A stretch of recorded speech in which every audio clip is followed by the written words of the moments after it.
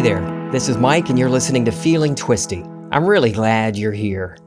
The Bible is an internal story, an autobiography of us. I think one reason people are turned off by the use of the Bible when studying Neville Goddard is because of the language it uses, the biblical language. It seems so strange to us now. Now, another reason, of course, is because the way the scriptures were canonized by the church and then used to control people.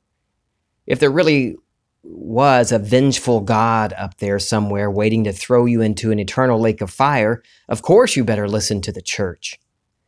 So many of us are left with an awful taste in our mouths because of our experience with that type of church, that type of control. Just reading the scriptures literally, it seems very strange. But if you're willing to look at them as written by ancient peoples who were trying to convey internal, eternal truths, using symbols and metaphors of their day to do it, the scriptures come alive. Sex was a big deal back then, or the ability to produce children. That's where the power among men is, in their loins. So they equated that with the power of the gods. This reminds me of that Saturday Night Live character, the ladies' man. His catchphrase was, "It's all about the wang." Well, it was back then.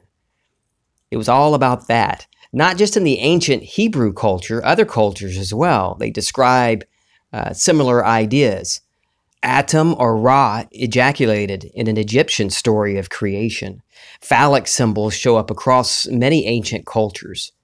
Reproduction is still held as something holy by some religions today. Some friends of mine back in high school were taught that sex was only to be used for reproduction and not for pleasure. I broke up with her pretty quickly after that. A current friend of mine was raised to believe that every time he ejaculates outside of a woman, he's sinning because he's spilling the holy seed. So that idea is still around today. Take the story of Abraham. He was told he'd have a son, but since he was old and his wife, Sarah, was way too old to have a child, he did the noble thing and had sex with her handmaid, Hagar. Yeah, Sarah did give birth to a son, though. And Paul tells us in the New Testament, in Galatians, that whole story is an allegory, that we are all the son of Hagar, conceived the normal way into slavery, bondage, bound to the physical world, living by what the senses tell us. But we find freedom by turning to Sarah, who is the new Jerusalem, or the Jerusalem from above, the Jerusalem within us. Paul tells us the physical sex act has nothing to do with spiritual freedom. It's all within. That's where we find the freedom. So they used reproductive parts euphemistically when describing this hidden power within all of us. If you take a look at the story of creation in Genesis, you'll see it. God moved over the surface of the waters. Well, the Hebrew word for water means water, literally, but if you look at Strong's Concordance, it also says that it figuratively means water of the feet, semen. My childhood Sunday school teachers used pictures on those felt boards. They'd put the little pictures up on the felt board and tell the story of creation. And there was one image of the world, our world, but completely covered with water. Now that is taking the story literally, that the earth was covered in water. But it isn't literal. It's speaking of the creative power within each one of us.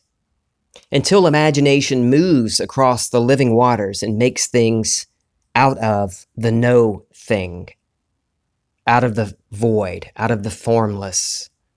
The word God used there is Elohim, the plural form of God. Each one of us at the beginning, we are individualized, but still one. It's also each one of us right now. We're constantly moving in the deep across the living waters of imagination. We're never not doing it. We are never not experiencing the results of what we are imagining. Hear, O Israel, the Lord our God is one Lord. The I am, our I am, is one I am. We are continually moving in imagination.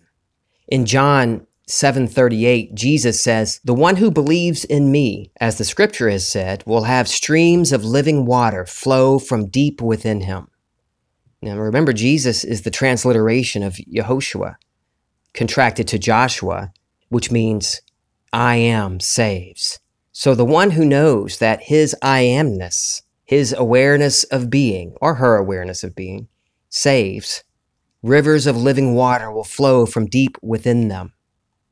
Isaiah 55:1 says, "Come, everyone who thirsts to the water. Come, he who has no money, buy and eat. Come and buy wine and milk without money and without price." Those waters the writer is telling you to come to are within. That's the same living waters that God moved over in the story of creation. The creative power is within us. It's symbolized as semen, as living water. But those are just symbols. Those are symbols used to convey the truth that it is within us. It is us. But the ancient writers used characters and stories to relate that hidden truth to us. But you'll see it if you look. It's all a movement within. In Mark 11:24, it says, "Whatever you ask for in prayer, believe you have received it. Be believing you have received it, and you will." The word prayer is made up of two Greek words, and I'm not going to pronounce these properly, so I'm just letting you know. The first word is pros, which means vicinity of, toward, exchange, and eukomai, which means to wish. So the word prayer is made up of two Greek words that means vicinity of, toward, exchange, and to wish. Those are all things done within. You have your wish, and you move toward it in imagination. So when we have a desire, we move toward the fulfillment of that wish. We exchange the state we are in for the state of the wish fulfilled. And we do what God did and does. We move across the living waters within us. The same creative power that animates the universe is the power we turn to, the power that we are, to be anything we want on this level. This power, the power of God and the wisdom of God, that's Jesus Christ. And Paul tells us in the New Testament that that is within us. He says that Jesus Christ is the personification of the power and wisdom of God.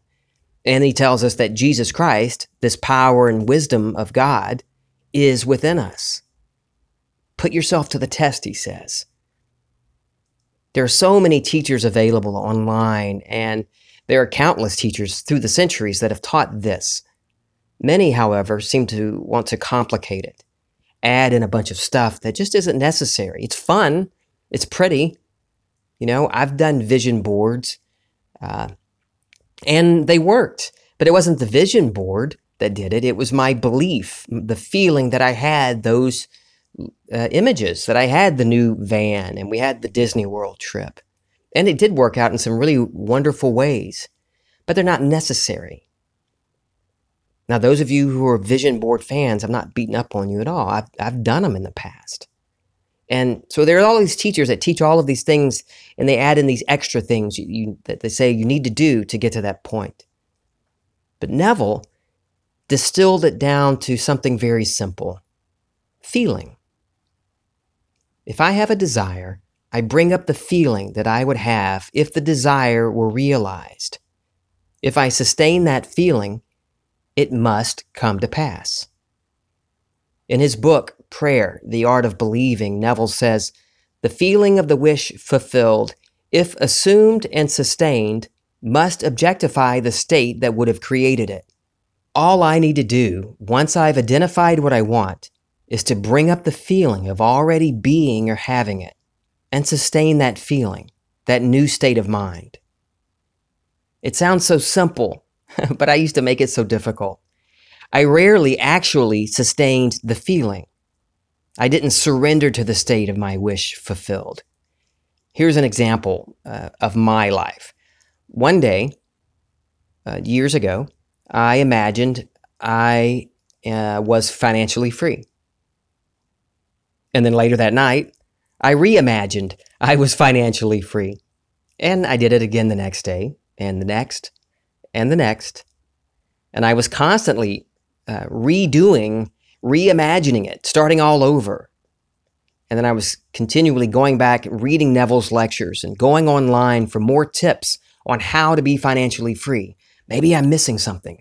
Maybe I'm not imagining it the right scene. Oh, that's it. That was a biggie for me.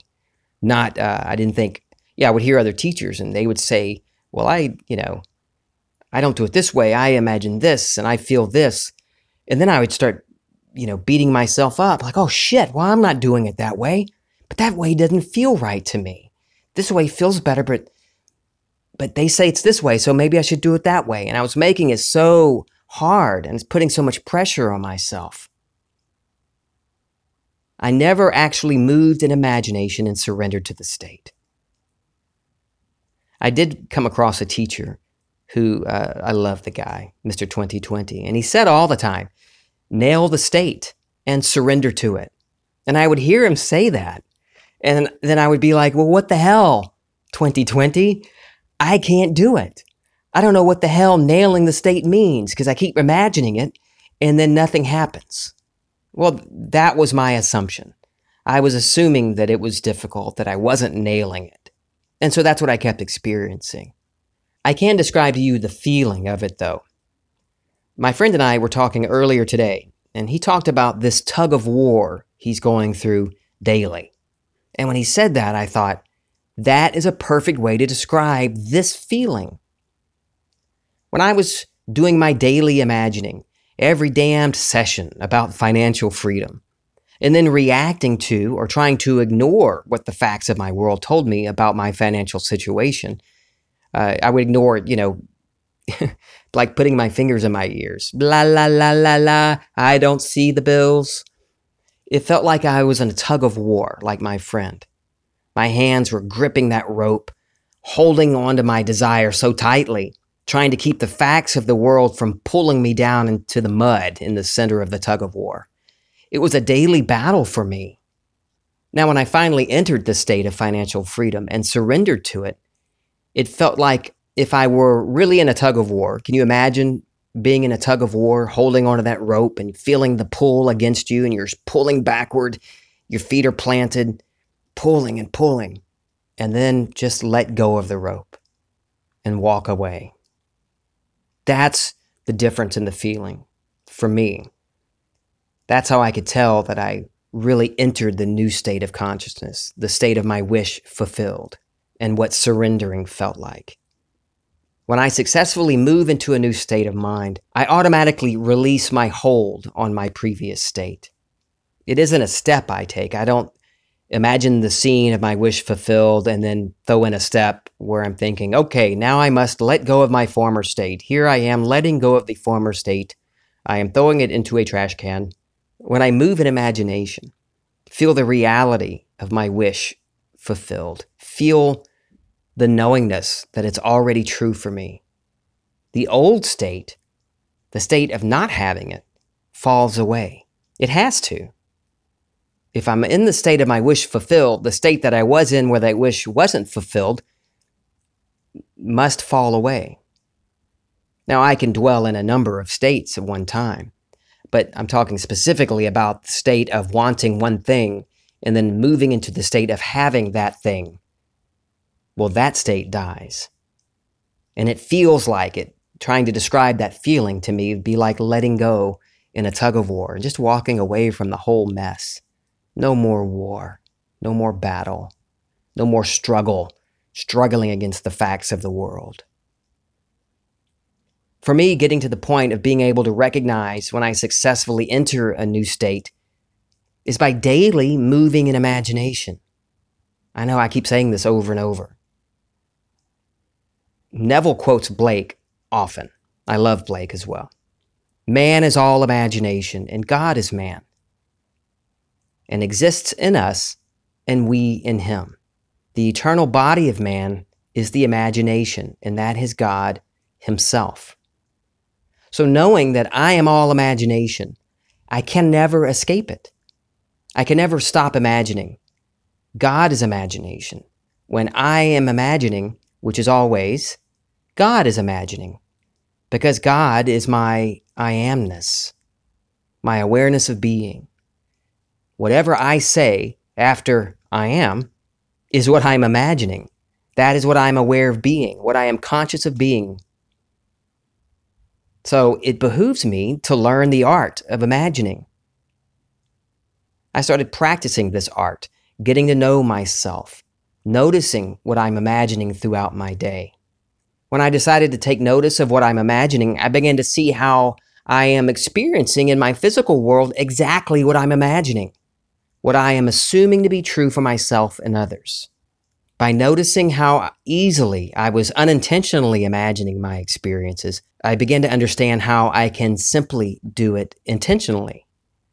It became a lot simpler than I thought it would be. But I wouldn't have gotten to that familiarity with myself if I wasn't daily moving in imagination for different things and different desires for myself and others.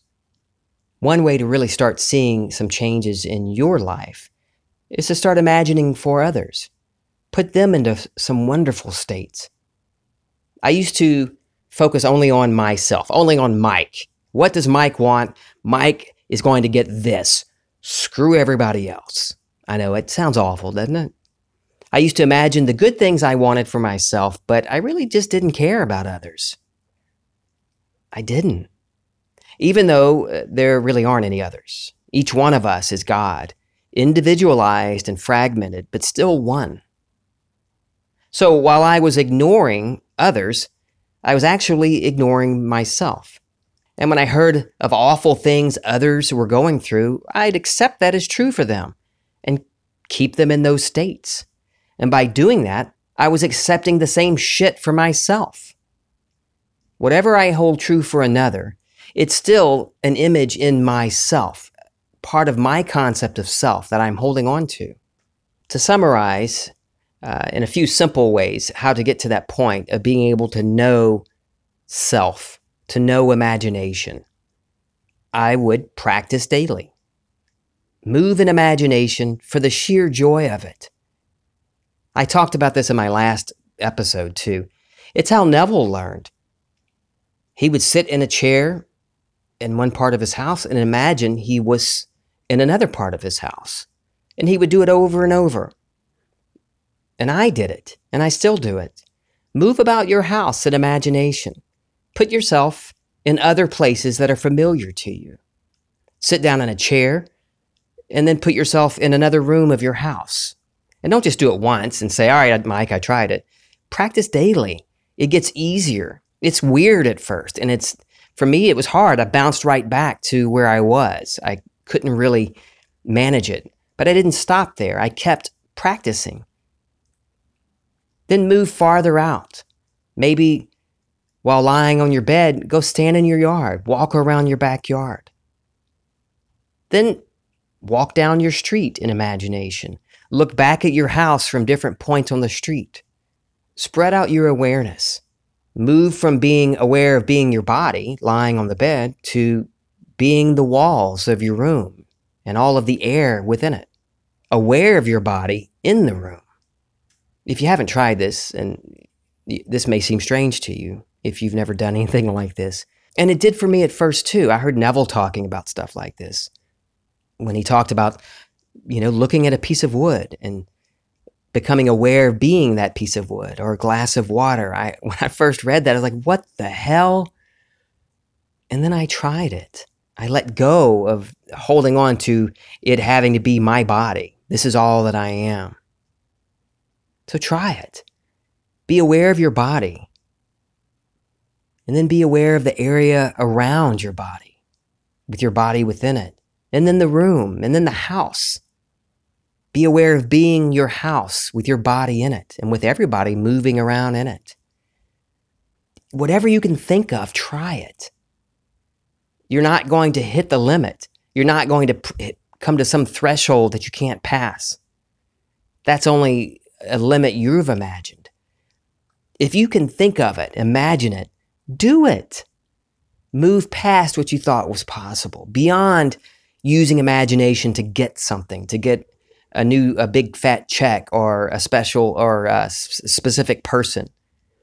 Use it for the sake of knowing yourself, for understanding what it is to be aware, to understand what Neville means by consciousness is the only reality. I can tell you my understanding of it all day long, but until you start practicing and understanding it for yourself, it won't be very clear to you. Have fun with this part. It is so much fun. Oh, it's fun. You're getting familiar with movement, and movement is prayer. As far as desire goes, imagine the fulfillment of the big one, all right? Then keep going. Imagine the feeling of fulfillment for every desire.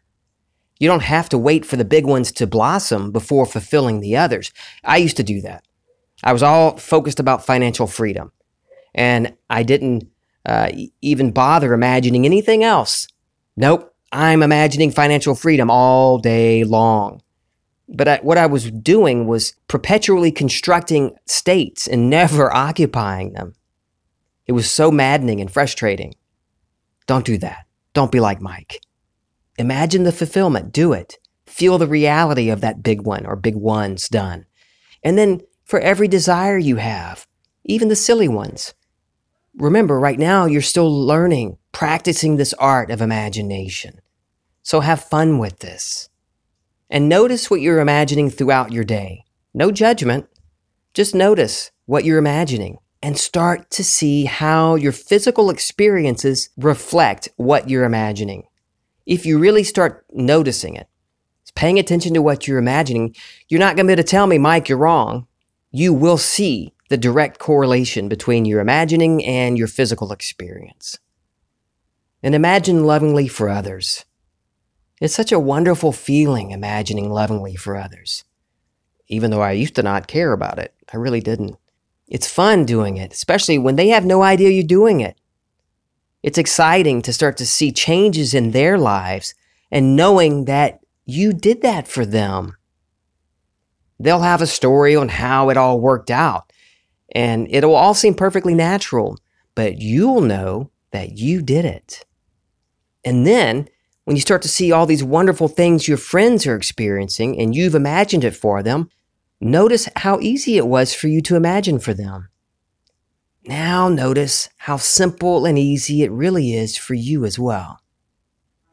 I love you. This is Feeling Twisty.